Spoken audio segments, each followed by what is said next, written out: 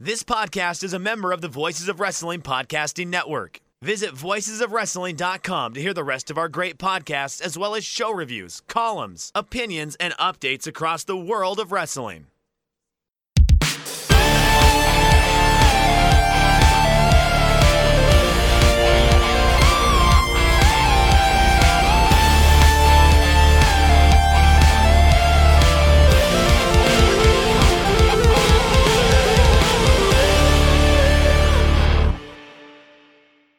Welcome back to episode 2 of The Good, The Bad, and The Hungee. My name is Tyler Fornes, and with me today is the creator of the concept, Fred Moreland. Fred, they let us back for a second show. It's a banner day for us. Yeah, they didn't change the locks. I can't believe it, but here we are. I had a question to start us off with, Tyler. I just want you to think about the angriest you've ever been. Just think about, don't have to say what it was, because it never turns out well. Just think about how angry you have been, at the worst point in your life in terms of anger. And using that knowledge, who do you think is angrier about the subject? Do you think it is CM Punk about Colt Cabana, which I'm pretty sure could power several small countries with just the output of his rage? Or do you think that it's the Nebraska athletic department who had I know you're a football guy, I'm like a sicko football guy in that I just like the chaos that happens in college football, who opted to fire their head coach like 3 weeks early when they could have saved, what was it, $7.5 million? Mm-hmm. Which scenario do you think required more anger?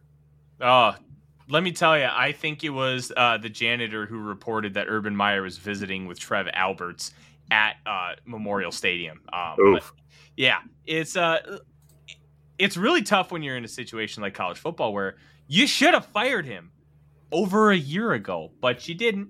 You instead had him take a small pay cut, and then you hated him so much you gave him an extra $7.5 million. And then CM Punk with Colt Cabana is a little bit about money, but it's more about hatred and distrust. Man, those are incredibly comparable situations, and I honestly could not tell you which one is worse. I just keep thinking about how angry I'd have to be to waste $7.5 million personally, but that's just me. I'd probably go CM Punk if I was being honest, just because, holding on to that for that long is impressive. But yeah, but is it worse than Arizona State firing Herm Edwards yesterday after losing by 10 points to an Eastern Michigan team after the school was implicated on recruiting charges, and they're still going through that process? They lost a ton of players through the transfer portal. They've had to fire a ton of coaches. Like, that one might be the creme de la creme of the situation. I don't know that's anger as much as disappointment. I expected more from you, Herm, kind of deal. But well, anyways, he lived up to his thing. He played to win the game. He just played it poorly. Didn't succeed. Got a cat running. Well, this is definitely a wrestling podcast, so let's talk about wrestling. Where do you want to start this week? I think we need to start with Kenny Omega. All right. And obviously he was a part of that scrum. And you talked about CM Punk, and Kenny's living his best life right now in Japan, visiting the Sega Studios, which I am inherently jealous. But at the talent meeting, it was reported and confirmed that he said, I wouldn't have hired 80% of you. That was confirmed per the person Joe Lanza of the flagship podcast on this very network had talked to, and it was previously reported by Brian Last and Jim Cornette.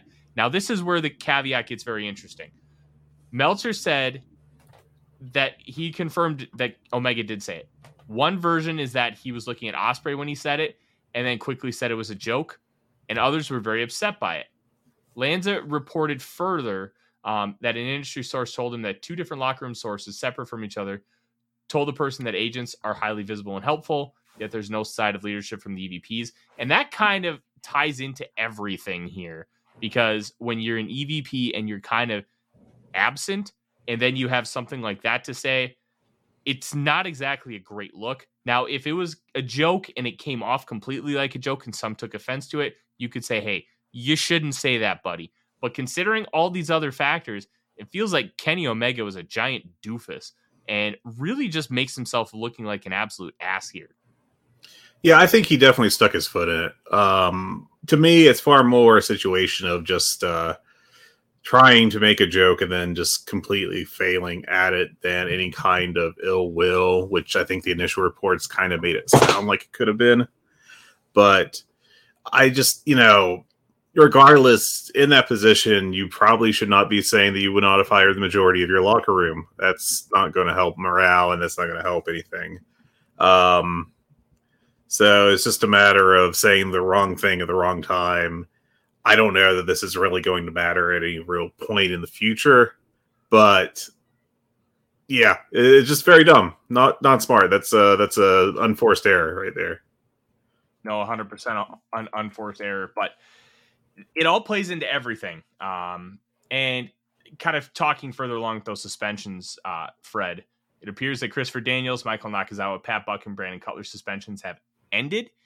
We don't have that as an official confirmation, but we have been seeing them doing outside things with the company, especially Christopher Daniels being in Japan, wrestling exhibition matches in promotion of the new video game. Right, there was that Tokyo Game Awards show, I think it was, that he was part of. And the speculation, though I haven't heard any actual confirmation as to this, is that Kenny Omega was originally scheduled to go over to Japan for that. And since he's suspended, he's unable to do that. So he was just like, well, I'll just go anyway and just do my nerd stuff. I think that there was confirmation from Meltzer, not from AEW itself, that at least Christopher Daniels and I think Pat Buck were officially back in standing, and I think Cutler also got a report. Yeah, I mean, I think that we're kind of down to the nitty-gritty of the investigation they're doing, and assuming that they actually say anything, which has not really been AEW's play over the past 6 to 12 months, is making official announcements of what they're doing. They, you could see some resolution here. I know there's a lot of concern and, talk about how they've changed the marketing for the Full Gear pay-per-view by removing the Elite from the poster. That's pretty easy to change. All you got to do is just put together another image and upload it, and bam, they're back, as far as that's concerned. I just think that's a reflection of the current situation, and I don't think that there's really too much to read into that going forward. I wouldn't read too much into it either. I think you and I are on the same page here. There is more that's come out about the fight, Fred. Are you ready for this? Oh, please. All right. Per the Wrestling Observer newsletter, Punk's side said he swung first because he was expecting a fight to happen. Ace Steel did what he did because his wife, who has a broken foot, was in the room, and he felt that he had to protect her. Punk's side claims Omega was trying to put someone in a crossface or choke, while the other side said he was just trying to separate people. Now, some of this we had already known. We knew Ace Steel's wife was in there and had a broken foot.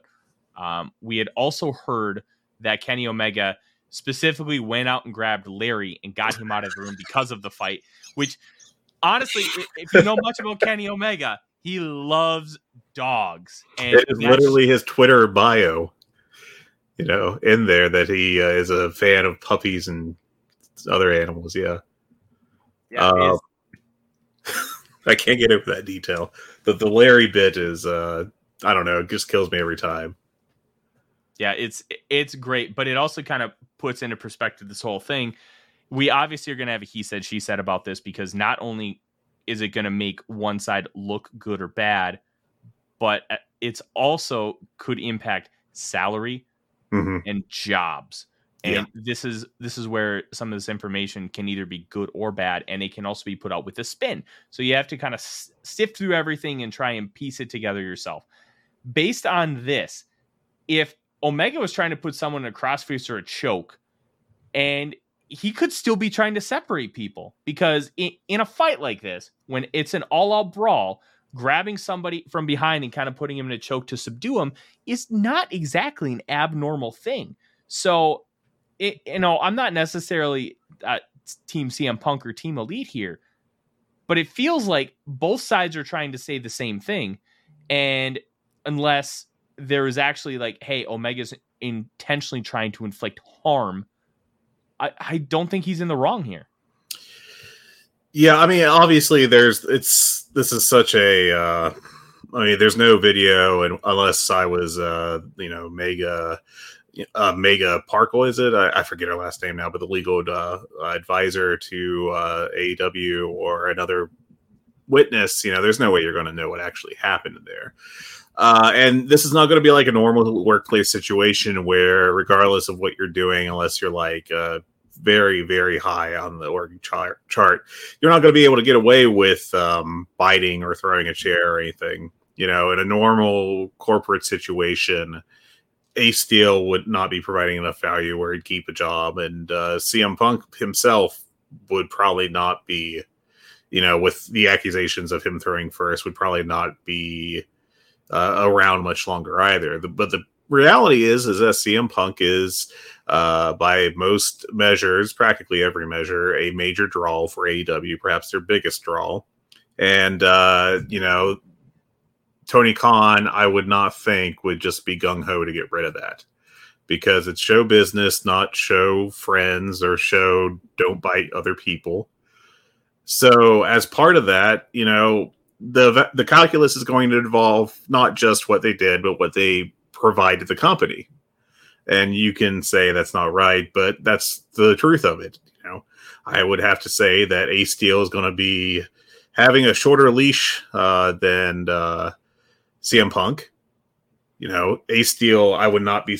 The only reason I could possibly imagine him sticking around is if CM Punk's like, if he goes, I go, and Tony Khan gives in on that. Just from what's been reported. Of course, this is all assuming it's all true, blah, blah, blah, etc. Allegations, blah, blah, blah. But, if you're allegedly chucking a chair at someone and allegedly biting someone and all this other stuff has happened, allegedly, then if your job is to, especially with the role he has, which is a agent who is supposed to help keep the peace backstage, it's a real hard argument, I think, for him to maintain his job. The real interesting thing is that the Young Bucks went in there with the legal advisor, the head of legal, and CM Punk saw that and was like, well, they're definitely going to throw first. And, unless like a switch was flipped on one of the Young Bucks when they walked in that room, that just doesn't make sense to me from a person on the outside. If you were looking to swing first, if you're looking for a fight, you wouldn't grab the head of legal and be like, hey, come in this room, I'm going to totally knock someone out.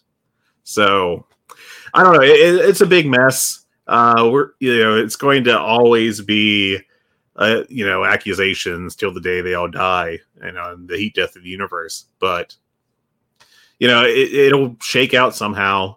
At this point, I'm kind of almost tired of the speculation of what will happen, just because, nobody really knows. And this is at least one part of the company that has been completely shored up when it comes to leaks as far as what the company is going to do. Yeah, this is very interesting. And one element that we haven't talked about nearly enough with this, Fred, is all of this came out, and after that talent meeting where they basically said, hey, stop talking to the press about this. Let's talk about it in-house. Let's get it fixed instead of being all petty. And it keeps coming and coming and coming and coming. Oh, yeah. Whatever they had hoped to do to stop the leaks is not happening. Now, as someone who goes back and reads like old Observer newsletters and stuff, that's nothing new. I mean, the idea that like no one ever leaks anything has never happened in the history of wrestling. Even in the the WWE monopoly days of the past decade, you'd still have stuff come out from backstage. Obviously it wasn't this much drama, but the situation was very different there, where practically no one felt safe in their job. I think that AEW, for the most part, has an atmosphere where, if Tony Khan finds out that you talked to someone about, I don't know, your feelings on an angle or something, as long as you weren't completely bearing the company, I don't think anything's going to really happen to you. Sometimes it's not exactly hard to decipher who the sources are on these stories when it comes out through whatever media source it comes out of, whether that be Sean Ross Sapp or Meltzer or Joe Lanza. You can put two and two together and figure it out if you know enough. And I'd imagine that Tony Khan knows enough about those people to be able to take a guess at things. And nothing's happened yet, as far as we know. But yeah, the leaks aren't done. And I don't know. I think that at this point it's just normal. It's just this is the industry. Yeah, it is the industry, and it's just a lot of carnies, and that makes things really, really fun. Kind of continue moving on here because we have quite a few news and notes before we really start diving into the show. On his Twitch stream, Cole Cabana said that his brother Greg, who is a director for Family Guy, also shares a checking account with their mother. Kind of signifies, at least in my opinion, that this is more of, hey, this is us just taking care of our mom thing rather than Scott and Greg are babies and they just need to be attached to their mom. Yeah, the two things in Punk's rant that really come off the worst for him, in my opinion, other than the fact that he completely buried the company, but just like as far as a, argument from him were the checking account thing and also the managing a Target thing. Because if you've ever been in a crappy Target, you know that it's not exactly easy to have a good, store like that. But I don't know who could even care that Cole Cabana shares a checking account with his mother, and assuming that that's because Cole Cabana is a dope or whatever, it might not even be the case. Maybe his mom is, needs quick access to money due to health issues or something. I don't know. I mean, does it matter? Because to me, that's the biggest who could possibly care from the entire deal to me. Mm-hmm. Absolutely. And, I've thought about starting an account and opening up with my mom because I have borrowed a bunch of money from her just so we could get our house, and I'm slowly paying her back, and it would just make the process a whole lot easier if I just started putting money in there. But we just don't know, and it really feels unfair that Punk threw that out there because he gave zero context behind it. Who knows? Every family dynamic is different, and the way people handle money as far as within families is incredibly different. And hopefully it's everything with Colton's family's okay, but that one just felt like a really nasty cheap shot that it was just or wasn't warranted. Yeah, just it didn't even add anything to his argument. Cole Cabana could be a total asshole and also be nice to his mom. Okay, cool. Who cares? Mm-hmm. So dumb. Just entirely dumb. Absolutely. Speaking of dumb, being the elite. And it's dumb in all the fun ways. It is going on hiatus, which honestly we probably could have expected or seen coming due to the fact that they were suspended from AEW, and a lot of their content comes from being around AEW wrestlers, and that's how their storylines progress. Fred, I have a theory that I know has been perpetuated around the internet. I think Being the Elite might be done because it is an offshoot of AEW. Technically is not a part of the company. And while it's fun for the fans, it doesn't really hold any inherent value, at least from my perspective, for AEW. What are your opinions on it? You could argue that it leads to greater fan engagement, I suppose. And that would be why you might want to keep it around. But I also could see how they look at it. The Young Bucks and Brandon Cutler, who are the guys, mainly Brandon Cutler putting the videos together, could just look at it and be like, this is such a expenditure of time that we could be better spent somewhere else in our lives. And they could just be like, all right, we're done. I mean, it'd be a pretty funny way for it to end and kind of a, disastrous, looking way, I guess. But yeah, I mean, it may be over. I feel like it's kind of past its peak in terms of making a difference for people. I don't know that anyone has really gotten over off of BTE since the Dark Order 2020 year. Maybe that's just me, but yeah. It just is one of those things. It is what it is, and it'll be interesting to see if it pops back up. And we know it would pop back up if this story ended up coming to fruition and they ended up going to WWE. But the bizarre phone call story of the Young Bucks calling a longtime friend of WWE and asking and inquiring about potentially working there. Now, we know they probably would have ended up going to WWE if AEW was never formed, Fred. But this one just seems wild and perpetuating a rumor just to try and redirect what is happening currently with all this backstage drama. Yeah, it just didn't make any sense to me from the word go. First of all, we know that they're friends with guys in WWE, like Kevin Owens and Sami Zayn for sure, especially Owens. It's pretty clear they're close. If you remember about 3 or 4 years ago on BTE, they did a bit where they were outside in Montreal before AEW started, just for an indie show. And Kevin Owens and Sami Zayn walked by separately and like asked for directions or something, just like little quick cameos while they were under contract with WWE.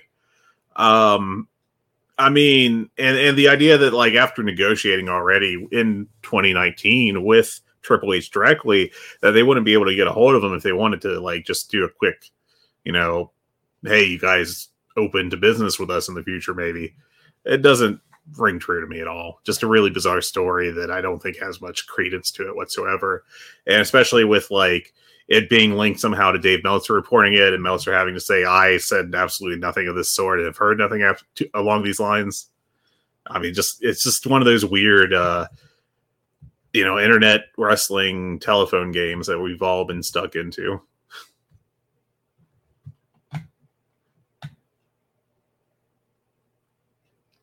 Another story we got coming up is that for Triple Mania, we already know that they were trying to get in someone from AEW to face Taya Valkyrie for their women's championship, but were unable to for a variety of reasons. Thunder Rosa being on hiatus with her injury. Of course, we talked about that last week.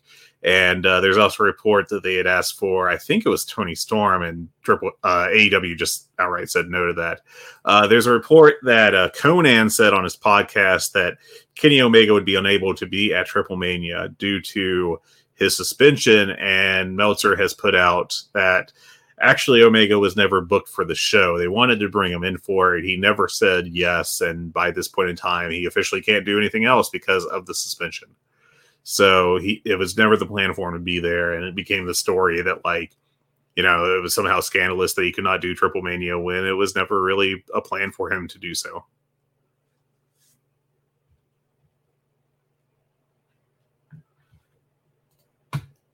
May have lost Tyler here. I think he's on mute. I don't know if he's been eaten or if this is still recording, so I'm just going to keep going ahead. Hey, I'm here, Fred. I am here. I am not used to recording with a mute button since most of my recording I do live streaming on YouTube and I never have to mute. So this is new. But it's one of those things when you try and book with AAA, even though it's almost becoming like a sister company where they do share talent. The Lucha Brothers are more AEW than AAA at this point. Same with Andrade. And like you have Sammy and Tay Conti. Like they hold the mixed tag team titles. They're AEW wrestlers first. So if FTR too, FTR with the tag belts. Yeah. It really feels like even though tag belts these titles really don't mean anything in Mexico in comparison to pretty much everywhere else in the world. Especially those belts, especially the belts we just talked about. Like the only one that really means anything are the top singles titles. The Reina de Reinas one has some value. I think they do try to push that as the centerpiece of the division, and the Mega Heavyweight Championship also is a pretty important part of their company, but not like the focus. But everything else is just kind of there. The mixed tag belts have very little meaning, I can say, from having watched some AAA in the past. The tag belts kind of do, but mainly I would think they would still do basically the same matches without it if they didn't have them. But yeah. Yeah, it's becoming an interesting dynamic, and it feels like in these situations, Tony Khan has shifted into having all the power. Yeah, for sure. And there's also another story here with Warrior Wrestling, which unsurprisingly would have even less power in the relationship with AEW than AAA would. But they were trying to book a Lucha Bros Briscoe Brothers match, which would be, I think, a first-time match on one of their shows. And AEW was like, no, you're not going to do that. That's for us. And so they split up those matches. They're both wrestling separate teams now, and AEW is also having Eddie Kingston go wrestle a match. That's kind of sorry for ruining your plans, but we can't let you do this premiere first time ever match on your show instead of ours. And you know what? That's smart, because not only did Tony Khan say, hey, no, we're using that as a money drawing match, but we're also going to send you another draw so you can still make money on this show. And while it's not a perfect scenario, I think that the make good makes a big difference here. Yeah, I think so too. Now, I think the biggest story in AEW right now, outside of the situation with the Elite and CM Punk, is the Malachi Black situation.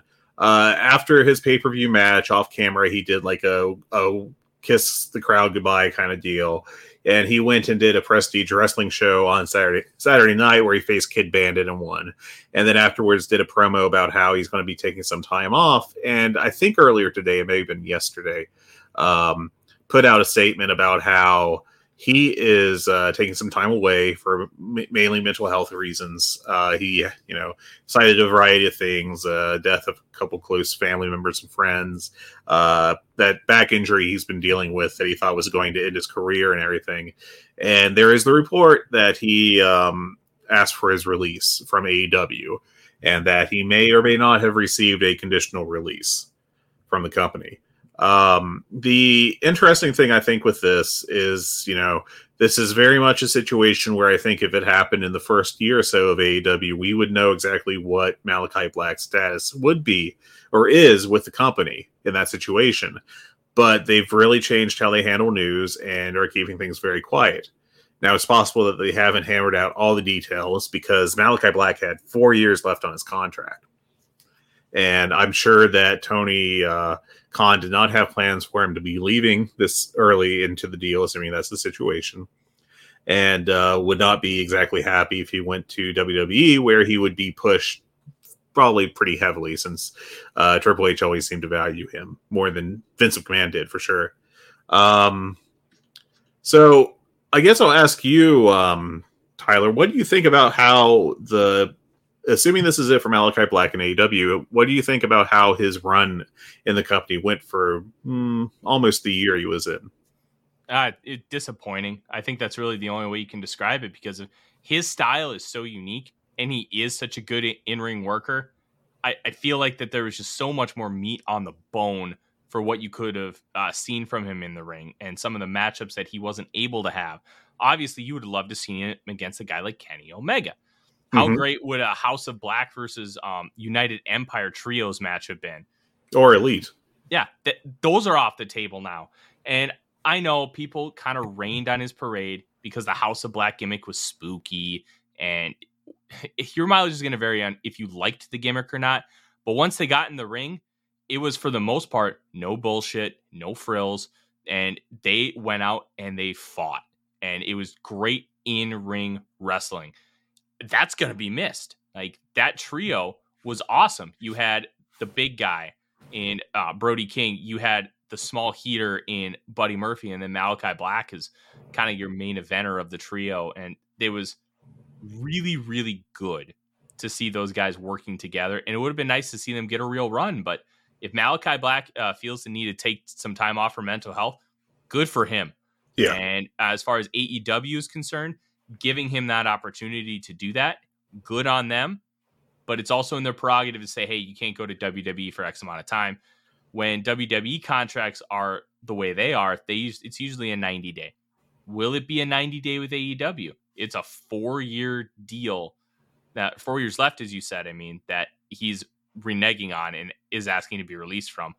I don't see Tony Khan being willing to be like, hey, go ahead. After 90 days, you can do whatever you want. There's probably some kind of agreement like, hey, I need to take some time off for mental health. Khan's probably giving him X amount of dollars. And then at a certain point, he can go and re-sign with WWE and get pushed by Triple H. But once those details come out, it's going to set a really interesting precedent for AEW moving forward, because this just isn't an upstart promotion anymore. This is a real wrestling company. And these contract precedents matter for now and in the future, because let's say Miro wants out in 6 weeks. Well, I want what Malachi got. No, that's not how that happens. You're going to take this. But that's the precedent. That's exactly what you did. I want the same thing. I'm not asking for anything more. I just want the same. That's why precedent is such a big deal. Yeah, and I think it's fair to have some questions about if Miro specifically or Andrade are happy there, because one thing I saw on Twitter was that after Luigi Primo's appearance, just this random indie guy that like got some buzz online about the week prior to last Dynamite got brought in for like basically a 20-second cameo. And, Primo went on Twitter afterwards and was doing his in-character, extremely Italian man, talk. And Miro responded to it and just said, you should have been on the indies, or just, you should have stayed on the indies. And maybe that's an in-character tweet. The new work is the old work is kind of the deal. But it didn't strike me as that. It felt very, why is this guy on TV and I'm not? Obviously I don't know anything, and maybe it's just a work I'm reading way too much into. And then Andrade hopped on and said, maybe they'll put me on TV if I go out with tacos. That's approximately what he said. Both guys, I think, may have come in expecting a quick shot to the main event, and neither of them are there. And I think that there have been times, and part of it is that Miro was out injured and then had, I think he was doing a TV show, if I recall correctly. And Andrade at points has felt lost in the shuffle. It's very interesting to me that, those tweets came out publicly, that they weren't just like texting each other or something, So I don't know if, that is an actual issue or what. And again, I think it's a weird spot to complain about, because Primo was on TV for 30 seconds and he was there to get kicked in the face and made to look like a geek. Mm-hmm. It was basically an extra spot. It had no meaning. I would be shocked if we ever saw Luigi Primo on AEW TV again in any real meaningful role. Maybe he'll show up again so that the next, mid-carder they're trying to build in 3 months will get a cheap, I'm a heel, I just beat up the pizza guy. I don't know. What do you think about that situation with those two? It's very interesting. And I think a lot of this can be solved by Khan really using Rampage more and more and more, and using his TV time to advance more storylines. Unless there's something that we don't know about Miro, why in the world is he not on TV more? Why is he not wrestling more? He's incredible. He's fun. He's got a great crowd connection. He's an ass. All of these qualities about Miro are fantastic. He's an ass kicker, something that this company really could use more of. And there might be something that we just don't know, whether it be contract related, whether it be, hey, they're trying to protect him a little bit because he's still working his way back from injury, but he can still work occasionally. We don't know everything, right. But that it feels like that there's so much meat on the bone, and I get Khan wants to save, his matches and spread out the big money matches so he can keep drawing and drawing and drawing and drawing. But at the end of the day, you still got to make matches, and they still have to draw money. And Miro's a guy that you can draw a lot of money with because of who his character is. And I just feel like he's being misused based on the information we have. Yeah, I think that he's had some long absences that have really hurt his momentum. But I feel like he's a guy that you can heat up pretty quickly. And they just haven't been using him that much. So, I don't know. Just all in all, it's a weird situation. I didn't expect that kind of situation come out of Luigi Primo, the best pizza maker.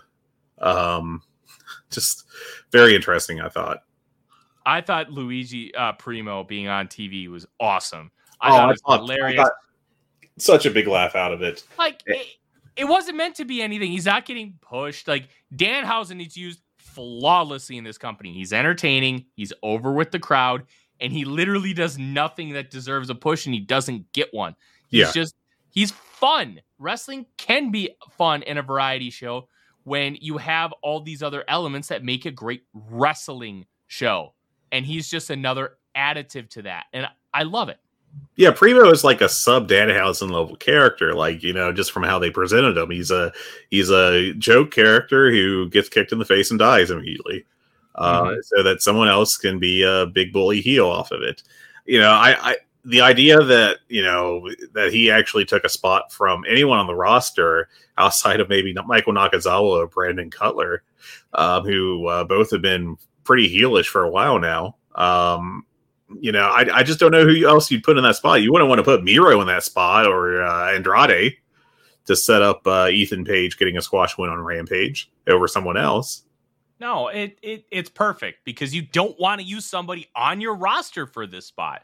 So what better way to get a little excitement out of the crowd than Luigi Primo, who's literally just standing there doing a quick interview, tossing pizza dough, and then he gets kicked in the face for being a geek. Yeah. It's great booking because it doesn't hurt anybody that's signed to your company, and it gives somebody who's an indie wrestler an opportunity to at least get a little television time. It's perfect. Well, not only did Luigi get a little television time, he is going to Japan to work a show, at least one show, for, I would never have guessed the promotion in 1 zillion years, Gleet. Oh, that's awesome. Go to a promotion of ass kickers. I want to see somebody kick the living crap out of him. That's fun. Yeah, like I would have guessed DDT or maybe even like Dragon Gauge or something, but Gleet is such a weird combination that it can only work well, I hope. No, I 100% agree, and it'll be a lot of fun. Couple more news and notes here, Fred, before we really get into Dynamite and Rampage. Meltzer did report in the Wrestling Observer that Jeff Hardy's expected back soon. It's been a couple months since Jeff Hardy did check into, I believe it was called rehab, and usually that process can take anywhere from like 30 to 90 days depending on a lot of variable factors, and then how soon they'll be able to get back to a relatively normal life. So this is good news for both Hardy and the company because he is very over. And hopefully that this can be the last stop of his unfortunate journey with substance abuse. Hopefully. It's, obviously, addiction is a disease, and sometimes a disease is refractory and comes back. And in this situation, I think that's, given Hardy's history, that is likely what he's dealing with. Hopefully, this is it and he never has to deal with it again, but it's tough. It is very tough as yet another cat run-in. It is the show of cat run-ins, the Hungee cat coming in with a chair. So I just hope he's doing well. I don't know how I feel about the Hardy Boys coming back in to be part of the show. I had big thoughts on Matt Hardy on Rampage. Just, once that was announced for Rampage during Dynamite, I was like, I'm not hyped for this at all. And it turned out all right. I don't know if you actually got to watch Rampage this week, but it was like a perfectly acceptable Gentleman's 3 kind of level match with Darby Allin. But Darby, had to work his ass off to get there. If you have to Darby has to work his ass off to get to a Gentleman's 3, maybe you shouldn't be wrestling on television anymore at this age. I mean, I think Matt Hardy would be best slotted into like a trios, like I kind of like if they had the belts, the trios belts when he was doing the heel shtick with Private Party, that kind of a situation where he could have had Private Party work the most of the matches and Matt comes in and does his signature stuff. And, they've slowly been teasing a face turn for Private Party on BTE, which is, who knows where that's going to go. But it just feels like, if you have both Matt and Jeff together as an act, that makes it even harder for them to be paired with someone to be part of the trios division. And, they've definitely had some moments since they've come back, most notably that they had that wild, all over the arena brawl that Jeff Hardy infamously did a crazy spot off of against the Tornado Tag with Darby and Sting against Private Party and the Butcher and the Blade. But, the majority of Jeff Hardy's matches did not look like that, I'll say. And I don't know, man. I just don't know where they fit in on this roster. I feel like there's definitely better options on the roster in terms of talent that you could get over. But the Hardys are already over, and that's appealing. I can see why you would definitely want to have them around. I just don't know what you do with him. I would not trust Jeff Hardy enough to have him be a champion or really even in a major program. So at that point, like, what do you do? I don't know. I feel like Tony Khan is just a mark for the old school Team Extreme, the Hardy Boys, because I struggle with having these guys on the roster. One, Jeff, I don't know if he can work anymore because when he was working, he was obviously impaired. and now he's trying to fix that in rehab. And then I would say that he was obviously physically in pain and not impaired. I don't think there's any clear, like, he was going out there. I guess I'll say this. I don't know either way. Right. He was impaired in some way. Was it because he was under the influence, or was it because his body is physically shot from doing like jumps off of 20-foot ladders? It could be either or. It could be both. It could be that he was just kind of in a fog and he'll come back like more spry and ready to go. But based on the information we have watching his in-ring product, he should not be wrestling in a major league company. And quite frankly, neither should Matt. So I have this theory that Tony Khan is just a mark for Team Extreme and wants to get those nostalgia pops before they completely dry out. Yeah, and I think that it's totally fair to say he's a mark for them, and there's nothing wrong with that, because I get why you would be, because at their peak they were an amazing team and an amazing act. I just think that Matt Hardy, as creative as he is, has not had like a great idea for a gimmick since the broken Matt Hardy thing, and that Tony Khan was like, listen, I'm going to give you basically a month to do this, and then you got to come up with something else. And what he's had since then is either a watered down version of that, or, basically going back to the Big Bunny Matt character, but just kind of in an aimless way. And that character doesn't work great if it's not like a high level heel, I don't think. Yeah. And since he's turned face, and the team, the short reunion with Jeff ended, it's just been like really stuck in the mud for him. And I just don't really see, like, barring him like doing another reinvention, and he just hasn't done it yet. I don't know what the proper use for him is. I think he has some tools that he can use. I think he can be a good promo. He's definitely not like he was back in the famous Edge feud, where he came out and cut that really bad promo that just almost killed the entire storyline. But he, what he is doing now is not it, is all I can really say. Yeah, I agree completely. Couple things to wrap up here real quick. FTR will work the New Japan show in London, defending the IWGP World Tag Team Championships against Aussie Open. Holy shit, is that going to be great? Yeah, that's going to be a fantastic match. I'm really looking forward to that. And probably the last note in the AEW talent working elsewhere story, Abaddon was going to go over to Tokyo Joshi Pro to work there some, which could have really helped her out. But unfortunately, it was announced that she was unable to go due to some issues with her visa. This all happened last week between the episodes of our show. So that was a pretty quick turnaround on that, unfortunately. I mean, AEW really should be pursuing this.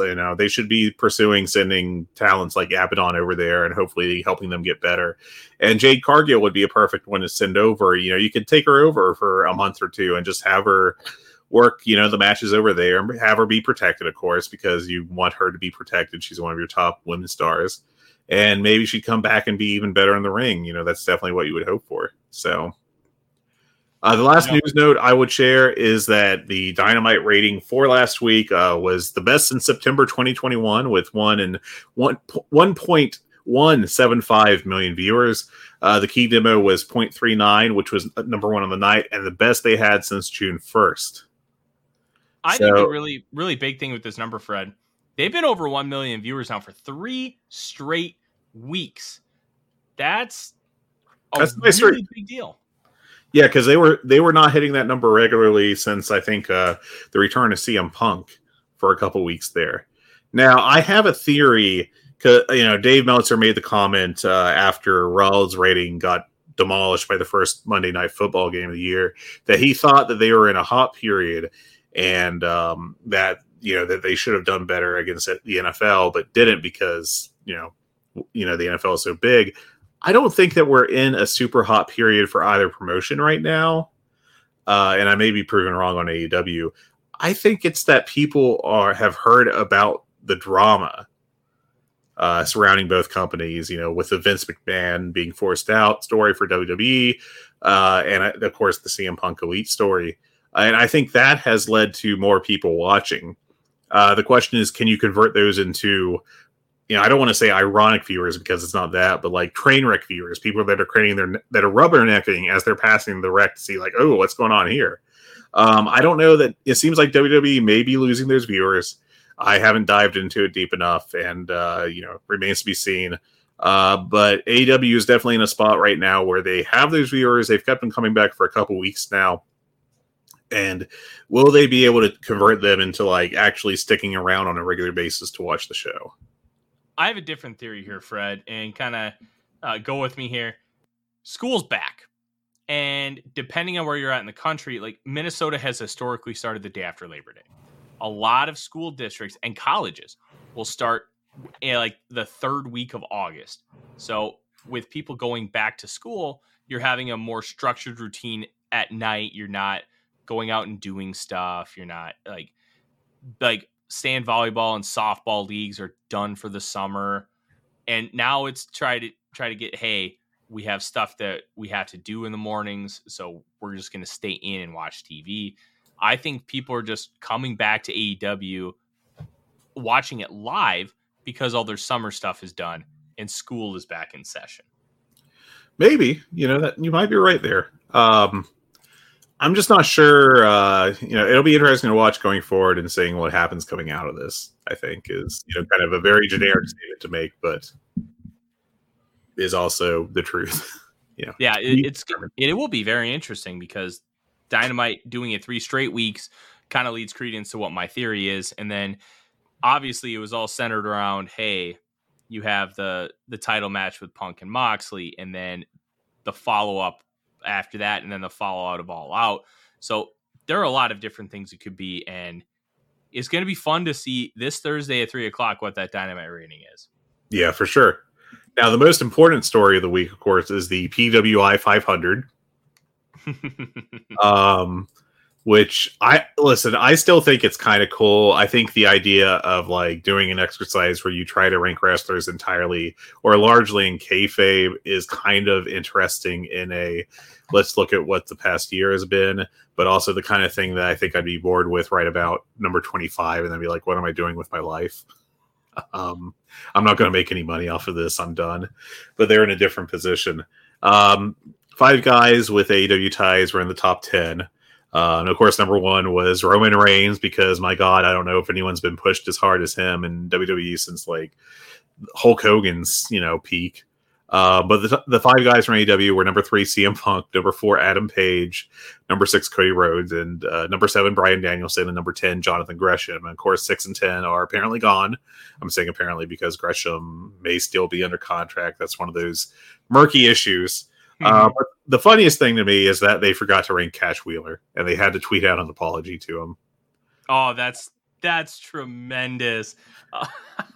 It is tough to do these rankings, man. As someone that has done like women's basketball rankings polls and polls for other stuff, like you've got to specifically sit down and be like, okay, who do I have to make sure is absolutely in this, so that I don't screw up and find out, whoops, I left out Baylor women's basketball or UConn or whatever. Oh yeah, I don't doubt that it's incredibly difficult, but when you have Dax Harwood yes in there, and then you don't automatically be like, okay, we know Dax has had some singles matches, so we're going to put him a little higher than Cash. Let's make sure we put him 10-ish spots back. And then they completely forget him because Dax must have been top 50-ish. I think Dax was like 97th or something. And that's not even unfair. So he's at 97. The PWI 500 modular or how they consider tag team matches is very dismissive. If you can even say that about something as kind of absurd in this day and age as the PWI 500, but yeah, it is. It is very funny to have this tag team guy. He's like in the top 100. He may be one of the best tag team guys we ranked. I don't know. I didn't look at it that close. Mm-hmm. Where's his partner? Stop asking questions. Yeah, it's PWI 500 is still fun, and obviously wrestlers still care about it because of what they grew up with. But dang, that is tremendous content. I feel for Cash because he's probably one of those guys that really has a reverence for it still. Yeah, I would imagine that he probably would have been flipping open the the pages, I think that it only is out electronically, but the Kindle pages flipping through, going like, all right, let's see where I am this year. We've had a really good year. We're going to be way up. Wait. Well, there's Dax. All right. So I know I'm going to be around here. I know they haven't been pushing me in the singles as much. So I'll be like, I'm not in here. Shit. What the fuck? Yeah. All right. Now that we have all that out of the way, Fred, it's time to get to the good, the bad, the Hungee of Dynamite and Rampage. Let's start with the good here. There was quite a bit of it. Where do you want to go? Well, I'll start first of all with we already talked about Luigi Primo, but that would definitely fall under the good because that's just perfect like comedy guy usage right there. But the best things on Dynamite and in AEW this past week were the two, mainly the Jericho and Danielson match to set up the World Championship match for the upcoming Dynamite, and the MJF promo. I thought those were the two highlights of the show. That was otherwise kind of a really mixed show. And I mean, Jericho and Danielson just absolutely nailed it. It was better than their pay-per-view match from All Out. And some people think it was much better. I actually liked the All Out match quite a bit because I thought it was a really intense technical match. And they did that here, but it definitely hit better. And even the crowd, which I've heard described by Dave Moser as like a WWE style crowd that would pop for entrances and finishes, and then for like the in-between on matches just kind of sit on their hands.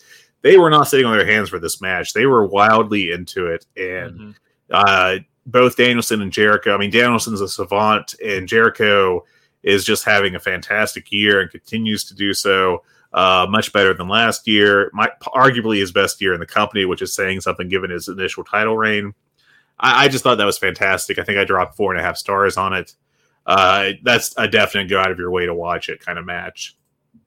Yeah, it was awesome, and I really like how they kept building around Danielson's leg injury, and he did a fantastic job selling it, which can be an issue with leg matches, and we've seen that throughout the history of wrestling. Now, my question for you is, we obviously have it Jon Moxley versus Bryan Danielson for the AEW Interim World title this week, Wednesday night on Dynamite at AEW Grand Slam at Arthur Ashe Stadium in New York. But do you think that they were building up the leg injury for Danielson so Danielson had an out because he's losing, or because he's going to overcome it and win?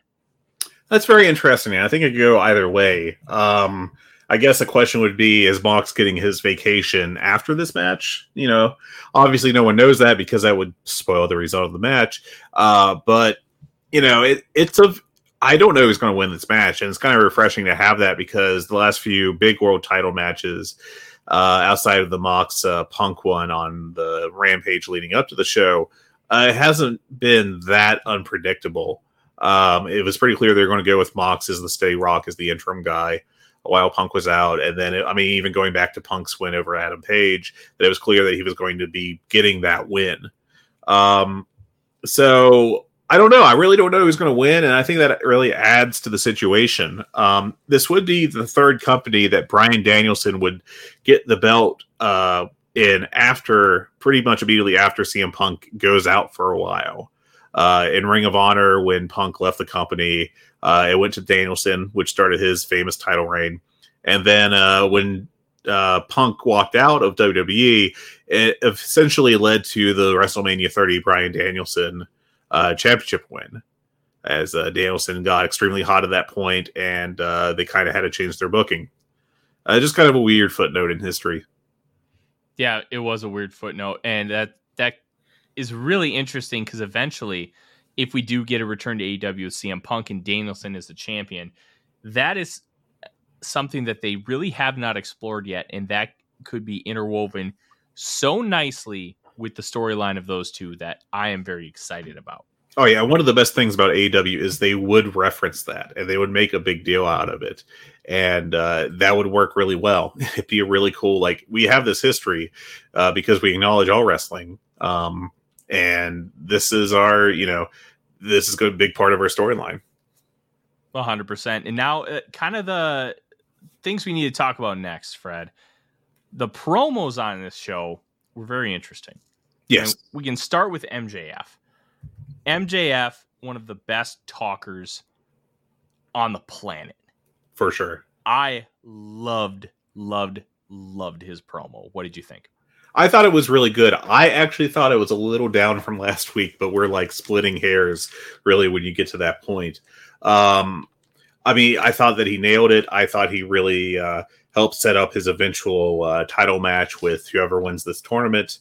It has, obviously, one thing that's interesting is he's really been heavily pushing the Mox angle.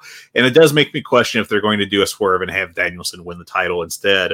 Or, if they've just been telling us the entire time, hey, Moxley is going to win it because MJF has been hyper focused on him from the word go. But I don't know how much longer MJF can be a heel. It's a genuine question I have, just because when he came out, these fans, he got a Stone Cold Austin babyface pop from these fans. It was so over. And that's been the situation. Last week, that was the situation.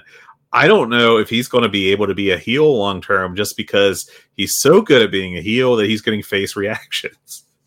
And it's a really bizarre thing about professional wrestling that happens. But yeah.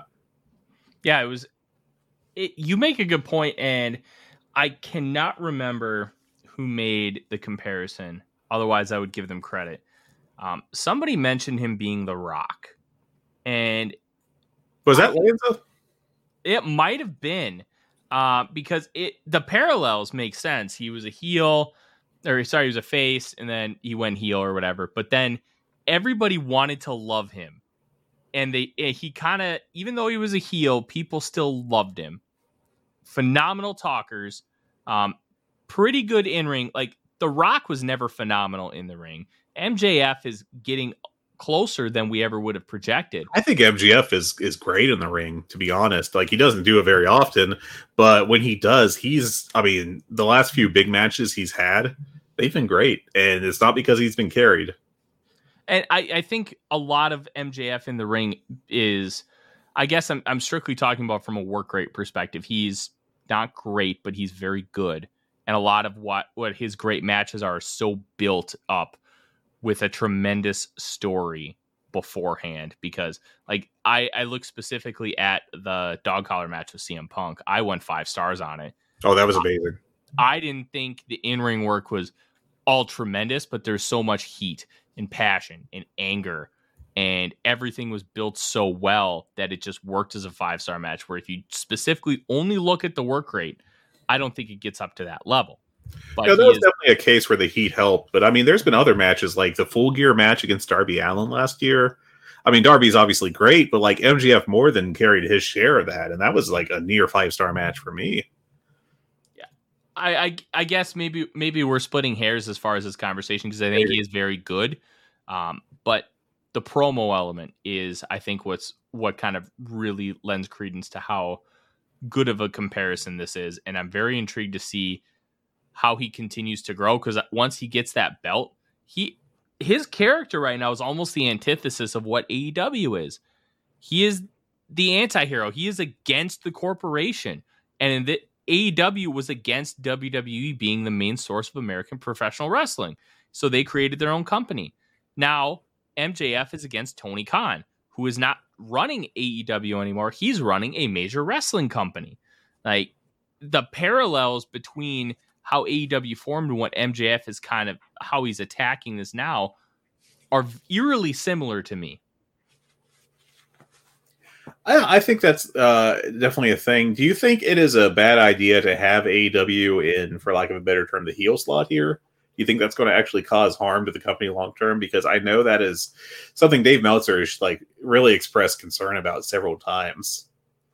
I'm not concerned until Tony Khan becomes an actual television personality.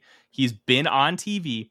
He's made announcements, but he's never made himself an on-screen character. And I think that's where Dave Meltzer really has the worry, at least in my opinion. He's worried Khan is going to make himself that character, because everything is laid out for him to make himself that character.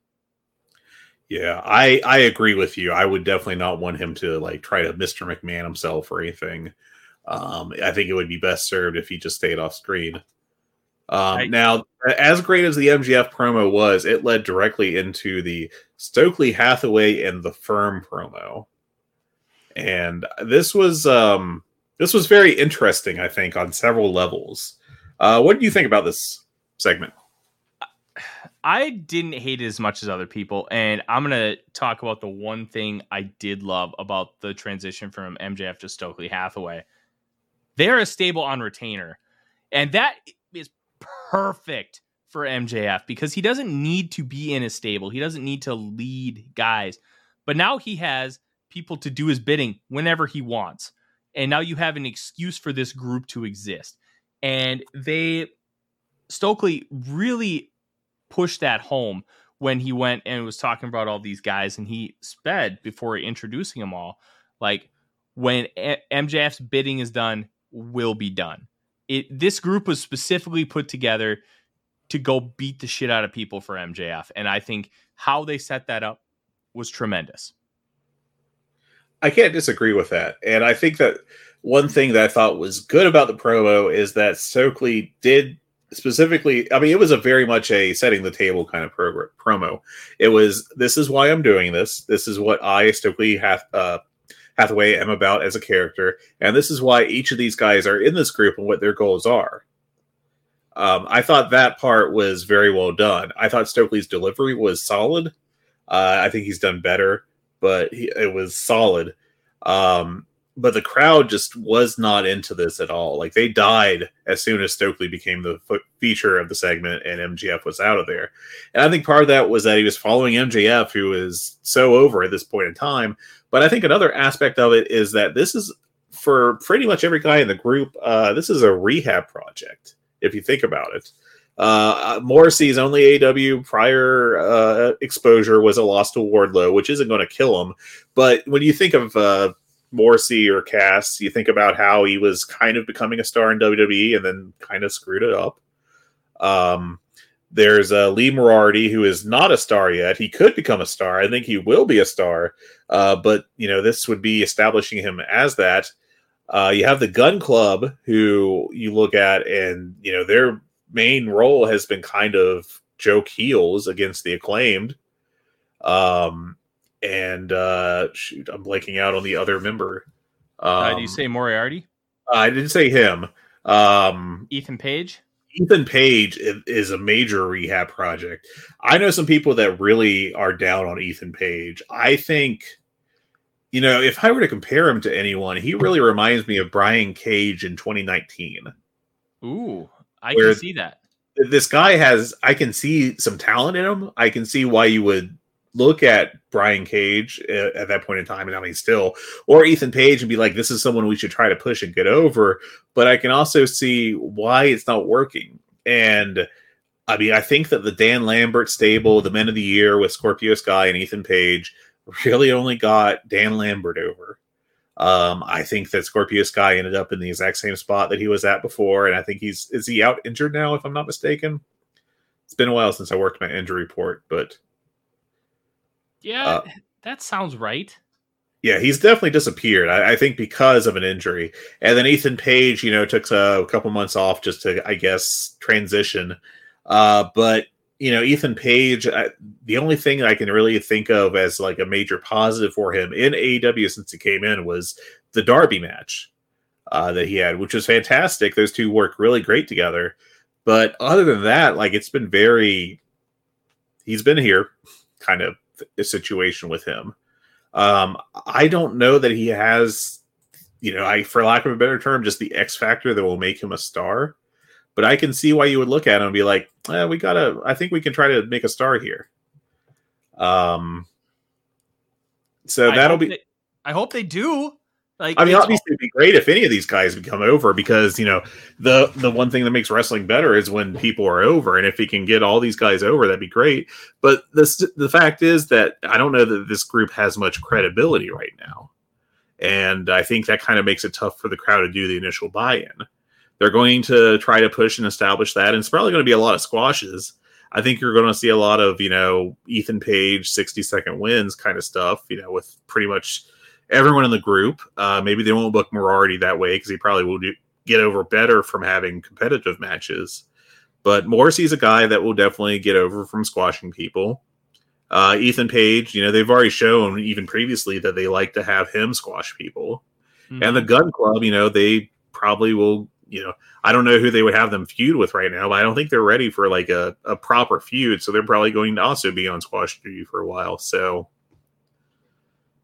yeah, it'll be interesting to see how it all plays out because it could go a lot of different directions. Yeah.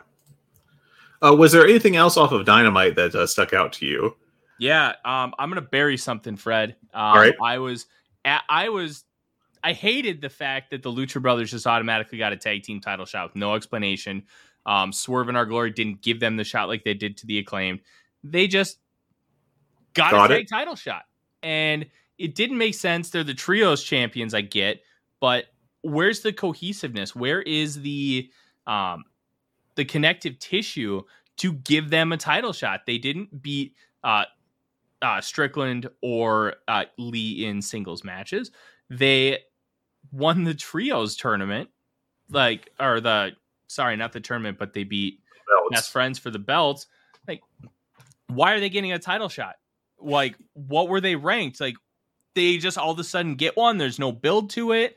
Like, they could have easily just done, hey, this is like the Eliminator, like they do all the time. They've had Moxley face guys with that Eliminator title, be like, hey, okay, Mance Warner got an Eliminator match on Rampage. Yes. Like, they do that all the time, and that's great. It gives you an excuse to give a champion a match without putting the belts on the line. And then all of a sudden, the Lucha Bros get a title shot. That kind of goes against everything that AEW has been to this point. They have intentionally made a point to explain why they're getting a title match. Oh, they're ranked this. And then they'll they're number 2, but number 1 just had a title match and they lost. So we're giving it to number 2. Or, hey, the champion accepted a challenge, or the champion offered a match. This just came out of nowhere. I thought it didn't make sense for how AEW books their product. And even though the match was good, it didn't even deliver on a level that you should expect from the quality of these two teams and these 4 wrestlers. I just thought overall the segment was mostly a dud. It did not really help advance Swerve and Our Glory or the Lucha Brothers, because this could have been a situation where they worked in an injury angle for either Lee or Swerve, so then they have more of an excuse for losing to the Acclaimed at Grand Slam, but they didn't do that. I just felt that this was a waste of our time and really hurts. I'm trying to think of a way to phrase this. It really makes, like, as a viewer, and how there's so much connective tissue happens with this company and title shots. It's kind of a slap in the face to just all of a sudden just boom, here you go. I thought it was very frustrating, and they could have at least tried, and it didn't feel like they did at all. I think actually I have an interesting thing that I just kind of realized while I was sitting here. When was the last time they explicitly mentioned the rankings? It's been a few weeks, hasn't it? It has, and I wonder if the EVPs had anything to do with those rankings. I don't know. It's, just a really, they were, ever since they started, they've been referencing the rankings as a reason for matches to happen.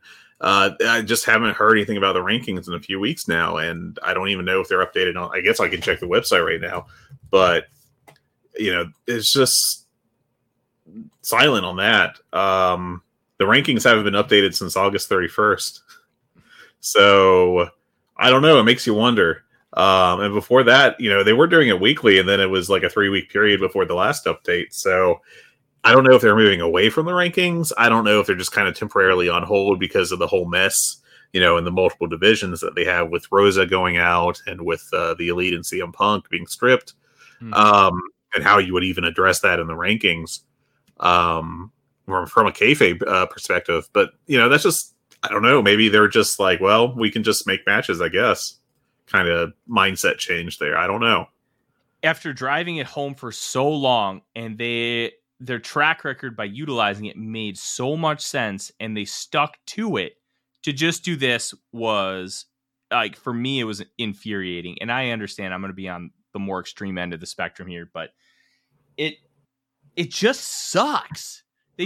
They could have done it so many different ways, and they just threw it together and announced it like 5 minutes before the match. Like, we can be better than this. I have less of an issue with the match itself happening the way it did. My bigger issue, because I imagine that what's going to happen is that Swerve and Our Glory will lose the belts on Wednesday, and they'll break up shortly after, if not literally Wednesday night, because they've been teasing that for pretty much ever since the group started. I just don't imagine that the team itself is very long for this world. So if you assume that, then I can imagine that, Tony Khan was like, well, we could just do a Lucha Bros match, for the first time between them and get that in. I don't have such an issue with that. The part that bothers me is that it didn't even get 10 minutes, if I recall correctly. I think it was like 9.5 or something is how long it took for them to win that match. But to me, like, if you're going to just throw that match out there, at least give it time to be like a great match. What it ended up being was like pretty good. It was like 3.5 stars to me, like at a real, if you're a fan of these guys, you should take the time to watch it, but I wouldn't like recommend any kind of neutral fan to really go out of their way for it. But yeah, I think between just the randomness of putting it together and the lack of time it got, it was very unexpected and kind of weird to me. Yeah. After being so consistent with this, to just drop this in our laps, I thought was very disappointing, but it is what it is. And I think you're right on Swerve and Our Glory. I think they're done on Wednesday because they set that up heavy at All Out, with each of them screwing over the other one on a near fall. And the Acclaimed might be the most over thing in wrestling right now because of Scissor Me Daddy-O, which is just insane. God bless wrestling. Wrestling is the dumbest thing in the world other than college football, and I love both of them so very, very much. Yeah, I mean, and they're wildly over. It's really an impressive level that they're at right now. I think that building's going to come unglued when they win the belts on Wednesday. Anything else off of Dynamite you want to talk about? Not really. Overall, it was a pretty good show. It wasn't as good as ones we had seen previous, but I really didn't have any major complaints other than that match. And even that match, like, in a vacuum, it's fine. It was just so disappointing considering how consistent they've been with giving out title shots. See, I was a little more down on this show just because I thought Moxley and Guevara really underdelivered. I thought Jungle Boy and Jay Lethal was not what it could be at all. When you just look at those two names and see they got a singles match for 12 minutes and then you watch it, I think you'd be disappointed by what you saw. The women's match was kind of a mess. There were a couple of big blown spots in there. And I feel like the women's division is really like, it's kind of a regular complaint about it, but it's really just struggling right now, just in terms of, storylines. Like, it just feels like it's really spinning its wheels. One positive I'll point out is that Jim Ross was not on commentary. Yay. I think, and I'll say this as we head into talking about Rampage. I think he was actually like pretty good on Rampage. Maybe I just completely missed him screwing something up. But I thought he did a good job on it. So I think the answer is to keep him on Rampage and just have him do like 1 hour at a time and have him only do like part of the pay-per-views. I think stamina is an issue with him. Well, I also think that when you talk about Rampage and you have it written perfectly on the show sheet, it was B show as hell. Oh, yeah. I think when you don't put the high octane stuff on a show, that's where Ross needs to be. It almost feels like the perfect home for Jim Ross is AEW Dark. Yeah. Because it's just going to be calling territory squashes. Yeah. And that's sad as hell because, frankly, I really think he's lost his fastball. I think he's well past his prime at this point. And it pains me to say that as someone that grew up a wrestling fan, really during the Monday Night Wars when he was like at the peak of his abilities. But, he is not one of their three best announcers right now. No. I would rather have Tony Schiavone out there. And I know that Tony's role is basically to be the happy uncle, but he's really good at being the happy uncle who's just impressed by good wrestling. I think Excalibur is a fantastic announcer. He may be the best in the world right now. And there's a lot of competition for that now. You can make the argument that he is the best doing it right now.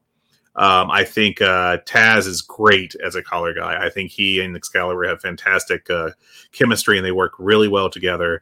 Taz can shift pretty effortlessly from doing quick chokes to really making a match feel like a fight and getting stuff over. Daddy Magic on Dark. I watched Dark this week, and there wasn't anything to recommend off of it. I don't even think there was a match over 5 minutes. But Daddy Magic is just so entertaining on the mic, and him doing commentary with Excalibur is it is a podcast in wrestling form. That was Dark Elevation, I should say. I did see that there was a 5-minute match, I think, on the latest episode of Dark, but it was a Matt Hardy match. And I was like, nah, I'll just have one Matt Hardy match this week, thanks. We don't need more than one. Yeah, which we've already discussed quite a bit. I will say that I liked Josh Woods versus Samoa Joe. I didn't love it. I'm not gonna. I gave it 3.5 stars, just like the Lucha Bros Swerve in Our Glory match.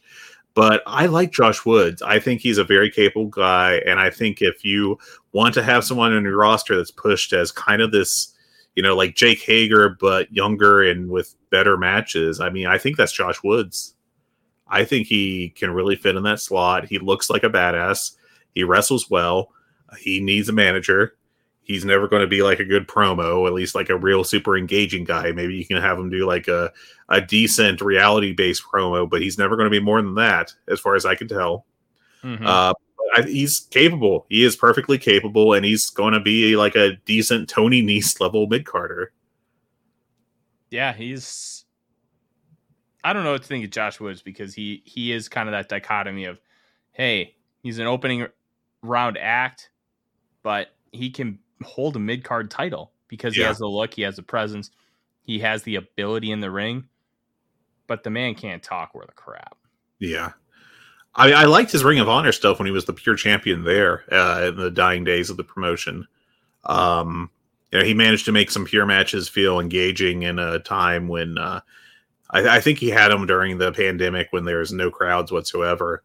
But I mean, he's solid. That's what I'll say. And Samoa Joe, obviously not what he once was, but still he is a good worker and has the presence and can cut a good promo. So it was a decent combination. But this was a total B show. If Tony Khan is going to go and say that Rampage is never a B show, you just have to point at this one and be like, you're wrong. You just did this a week ago. I know the Grand Slam one's going to be different. It's going to be a much bigger deal, but this is just a total, Penelope Ford and Willow Nightingale, decent match, solid. If Willow Nightingale can improve in the ring, she's going to be a giant star. I think she's got so much charisma. But you had that baby face thing too, where people are just drawn to her. It's not. I wouldn't say it's at the same level, at least not yet. But it feels like NXT Bayley. Yeah, I could see that, absolutely. Just that kind of babyface charisma that people want to like you. I think young girls in particular, kids in the crowd could really get behind her. I think they have something with her, and I think that they should start pushing her more than just like, oh, hey, it's Willow Nightingale. She's on TV, and she's going to have a decent performance and going to lose. I think they really need to figure out a way to try to make something out of her, because I think they have possibly something with her. But again, the in-ring is what is her weakest point right now. And she's definitely not at the level of anyone that was in the women's tag match from Dynamite this past week. Mm-hmm. I wouldn't put her at Athena's level, and Athena is hit and miss. She can be kind of sloppy sometimes, but I think she's very capable in the ring. I thought she actually dragged a pretty good match out of Jade Cargill, all things considered, on the pay-per-view. Britt Baker still has some flaws in the ring, but I mean, Willow is not as good as her. And Toni Storm is just at a different level. And Serena Deeb, who definitely has charisma issues, but she's, to me, she's kind of like the female version of Josh Woods. I think she can go in the ring. She works a heavily technical kind of thing, but the charisma is lacking there. But Willow is just, I don't know that she can work at the level of those four. I think having her feud with maybe Serena Deeb would be a good way to possibly get her over. But like that.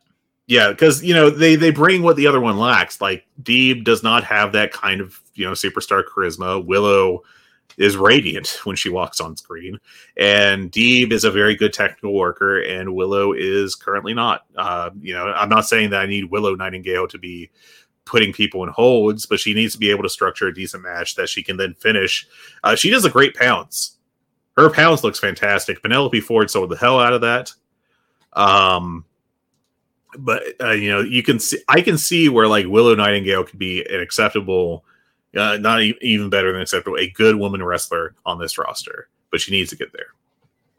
Yeah, and I think AEW can help her get there, and I think utilizing her more on both Dynamite and Rampage, and then Dark as well, just get her reps, get her going, and I think you could have a potential champion in maybe 3-4 years, but you have to be able to put in that groundwork now, and it feels like that they're at least trying, which is a good thing. It is a good thing. And I mean, I think Penelope Ford has improved quite a bit too. She needs to regain her momentum from when she was out injured so long. And I really don't know what the act with Kip Sabian and her is now after all the box stuff with Kip Sabian, but that's more a Kip issue than a Penelope issue. Yeah, I mean, this was a B show, but there are people on the show that I look at and go, you got some pretty good stuff here. You got some talent you can work with. Yeah. So it's definitely not a talent issue. I think Penelope Ford just needs to go out and be hot girl who can do a bunch of cool shit. Yeah. And there's definitely nothing wrong with that. She can, I don't know if that's like a main event woman level, but that's definitely like a solid mid-card level. Yeah. Nothing wrong with that. YouTube stuff this week. I watched the one show. It had absolutely nothing I would recommend on it other than there was a clip of Daddy Magic and Excalibur trying to figure out which of the guys on the team are called cubes while his partner is making a rectangle with his fingers. That was definitely entertaining. But unless you want to hear Daddy Magic for an hour, I wouldn't recommend it as anything to get out of your way for. I will say that right before we started recording, I watched the latest episode of Hey EW that RJ City does. And Jim Ross may be the perfect guest on that show, because I don't know if have you watched any of those the shows that they do on YouTube? I'll be honest, I haven't, but if it's RJ City, I kind of already know where this is going, and it sounds awesome. Yeah, it's like a parody of a sit-down interview where he just does like the worst questions you can think of. And basically kind of low-key trolls the guest. It's all gimmick, obviously they're in on the joke. Except maybe Jim Ross. I cannot rule out the possibility that Jim was not filled in on what this was. Because he just, it was very clearly JR being kind of grumpy. But in this circumstance, grumpy JR does not mean burying a really good match because the ref isn't enforcing the tag rope rule or whatever. It's him burying RJ City's stupid, act that should be buried to his face as part of the act, and it works really well. And I do have to actually recommend that as like a watch this for 9 minutes kind of deal. I was entertained by it. I'll check it out. More importantly, let's talk about Grand Slam, because they've got this massive show coming up, and I've got the cards pulled up, and Rampage is going to be 2 hours this week. I assume it's still coming on at the regular time, but I don't know that. I would guess that it's coming on an hour earlier. Yeah, it probably is. But I have not seen anything that confirms that. I'll flip through the list, the Twitter account right now, but it's mainly stuff for Dynamite and other upcoming shows. No, it is actually coming on at 10 Eastern, like usual. It's a 2-hour special. So that's interesting. So it's going to midnight. I am too old to stay up for that, probably. But okay, let's start with Dynamite. So the matches we got, Orange Cassidy and Pac for the All-Atlantic title.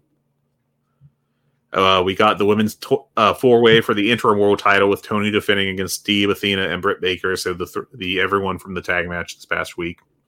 The world tag title for the Acclaimed against Swerve in Our Glory. Then the Ring of Honor world title, Chris Jericho versus Claudio.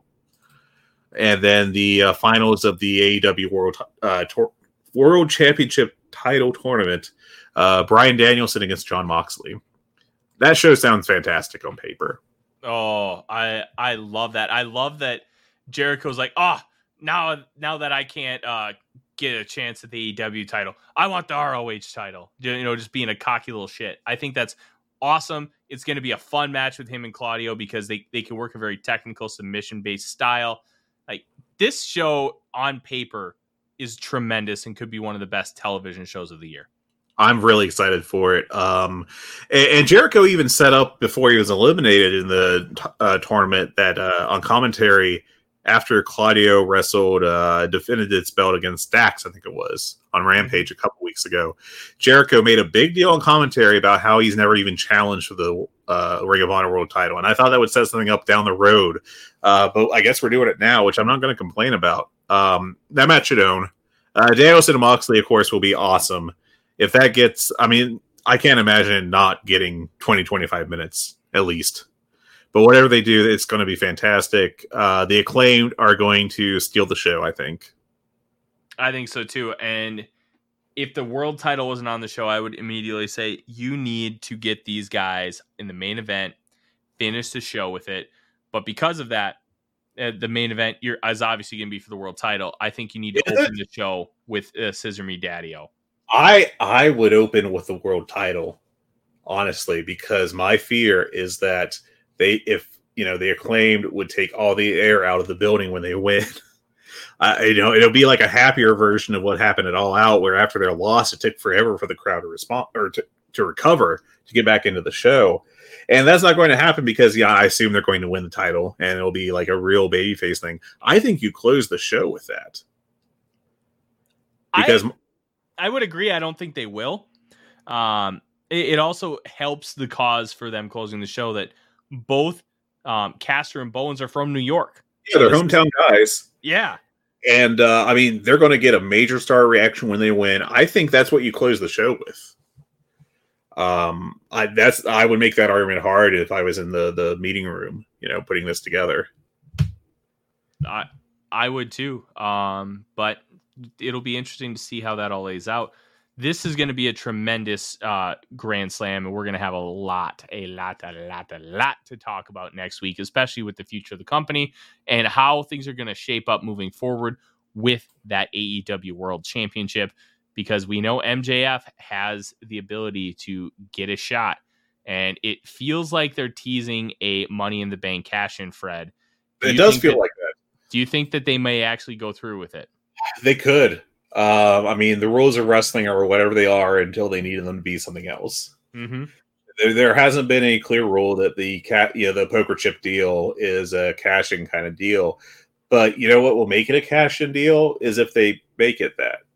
It's not like there's some hard and fast rule book where it says that it is this and there's no way to change that. I think it would really fit into what MJF is doing. I think if they do that, then he's going to get a massive babyface reaction from the hometown crowd. I would probably build it up. I don't think I would do it. I don't think it'd be necessarily the right move, but I can definitely see the temptation to pull it off. Yeah, it's going to be interesting to see how the show is structured, and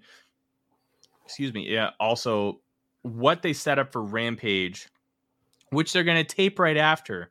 The crowd gets a 2-hour Dynamite and a 2-hour Rampage, presumably with loaded cards for both.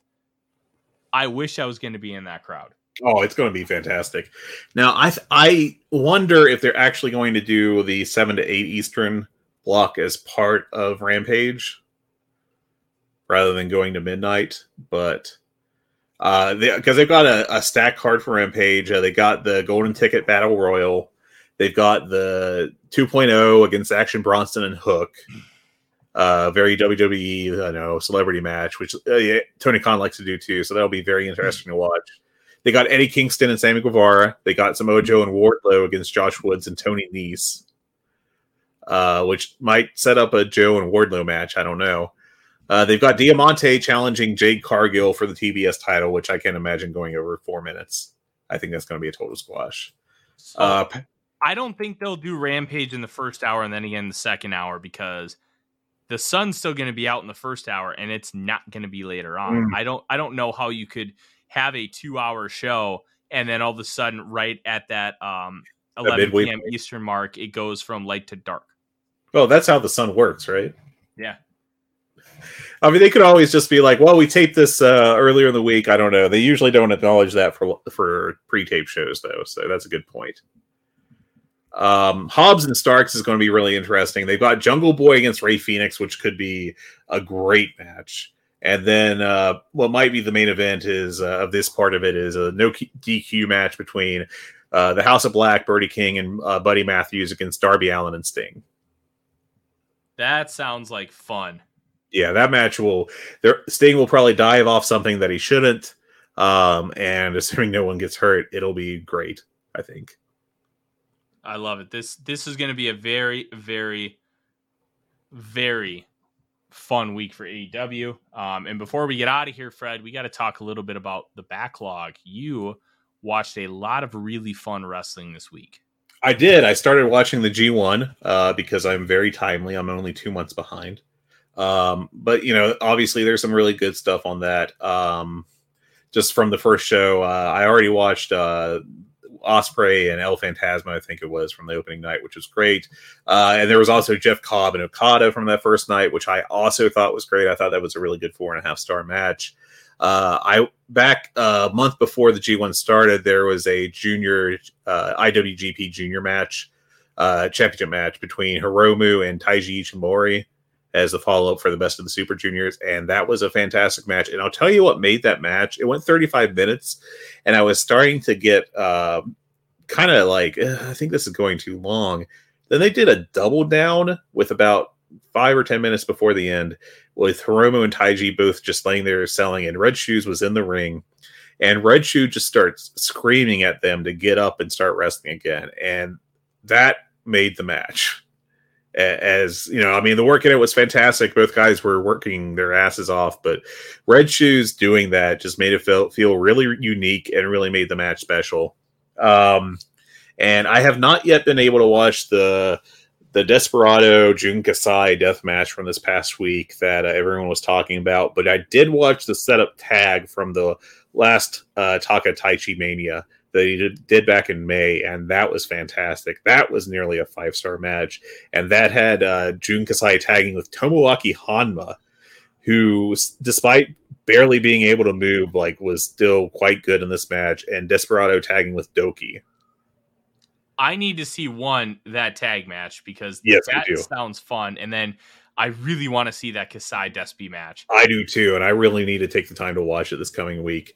And another thing that I just grabbed randomly this morning while I was in between working on stuff was just a match from a Deadlock Pro match from a Fire taping on June 3rd between Anthony Henry and Colby Corino, and this really impressed me. Way more than I thought it would. It was about 15 minutes. These guys are just working in a little ballroom, but the crowd's super into it. The guys from the Deadlock podcast just were, doing the best they could on commentary, and frankly, they're better than they should be probably at commentary. I thought these two just nailed this match. Colby Corino looked really good. Anthony Henry did great stuff. They were. And the story of the match was that these two guys really hated each other, that Colby Corino desperately wanted Anthony Henry's respect, and Henry was acting like the big brother bully heel that wasn't going to give it to him. It was great. It kind of had that vibe that Taichi and Tomohiro Ishii have when they wrestle each other, where Ishii thinks that Taichi's an underachiever and kind of hates him, and Taichi gets pissed off and wants to prove himself.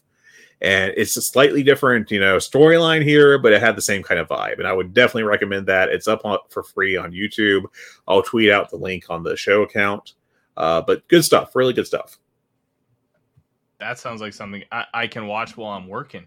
The only thing I've watched recently that's kind of worth noting, Fred, I finally watched The Cage of Death, the original CZW ROH cage match.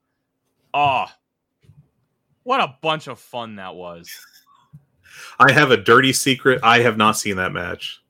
Ooh, I recommend it. We'll talk about it next week, and then we can talk about the Despy Kasai death match, because I think that cage match is fun, and there's obviously a lot of history built in with the CZW ROH war, and then massive storyline. Oh, I remember following along with it online. I was not really watching wrestling at that point, but I was kind of following it through forums and stuff, and it sounded like it was a great, like one of the high points of Ring of Honor. Mm-hmm.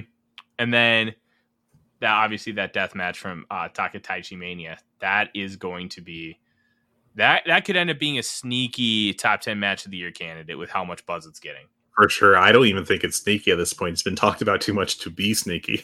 I don't think anyone could have reasonably expected that for it going in, really, necessarily, to get this level of buzz, but it definitely has, and it's, it's awesome that it's, this little offshoot of Taka's Just Tap Out company is a possible top 5 match of the year, the way people are talking about it.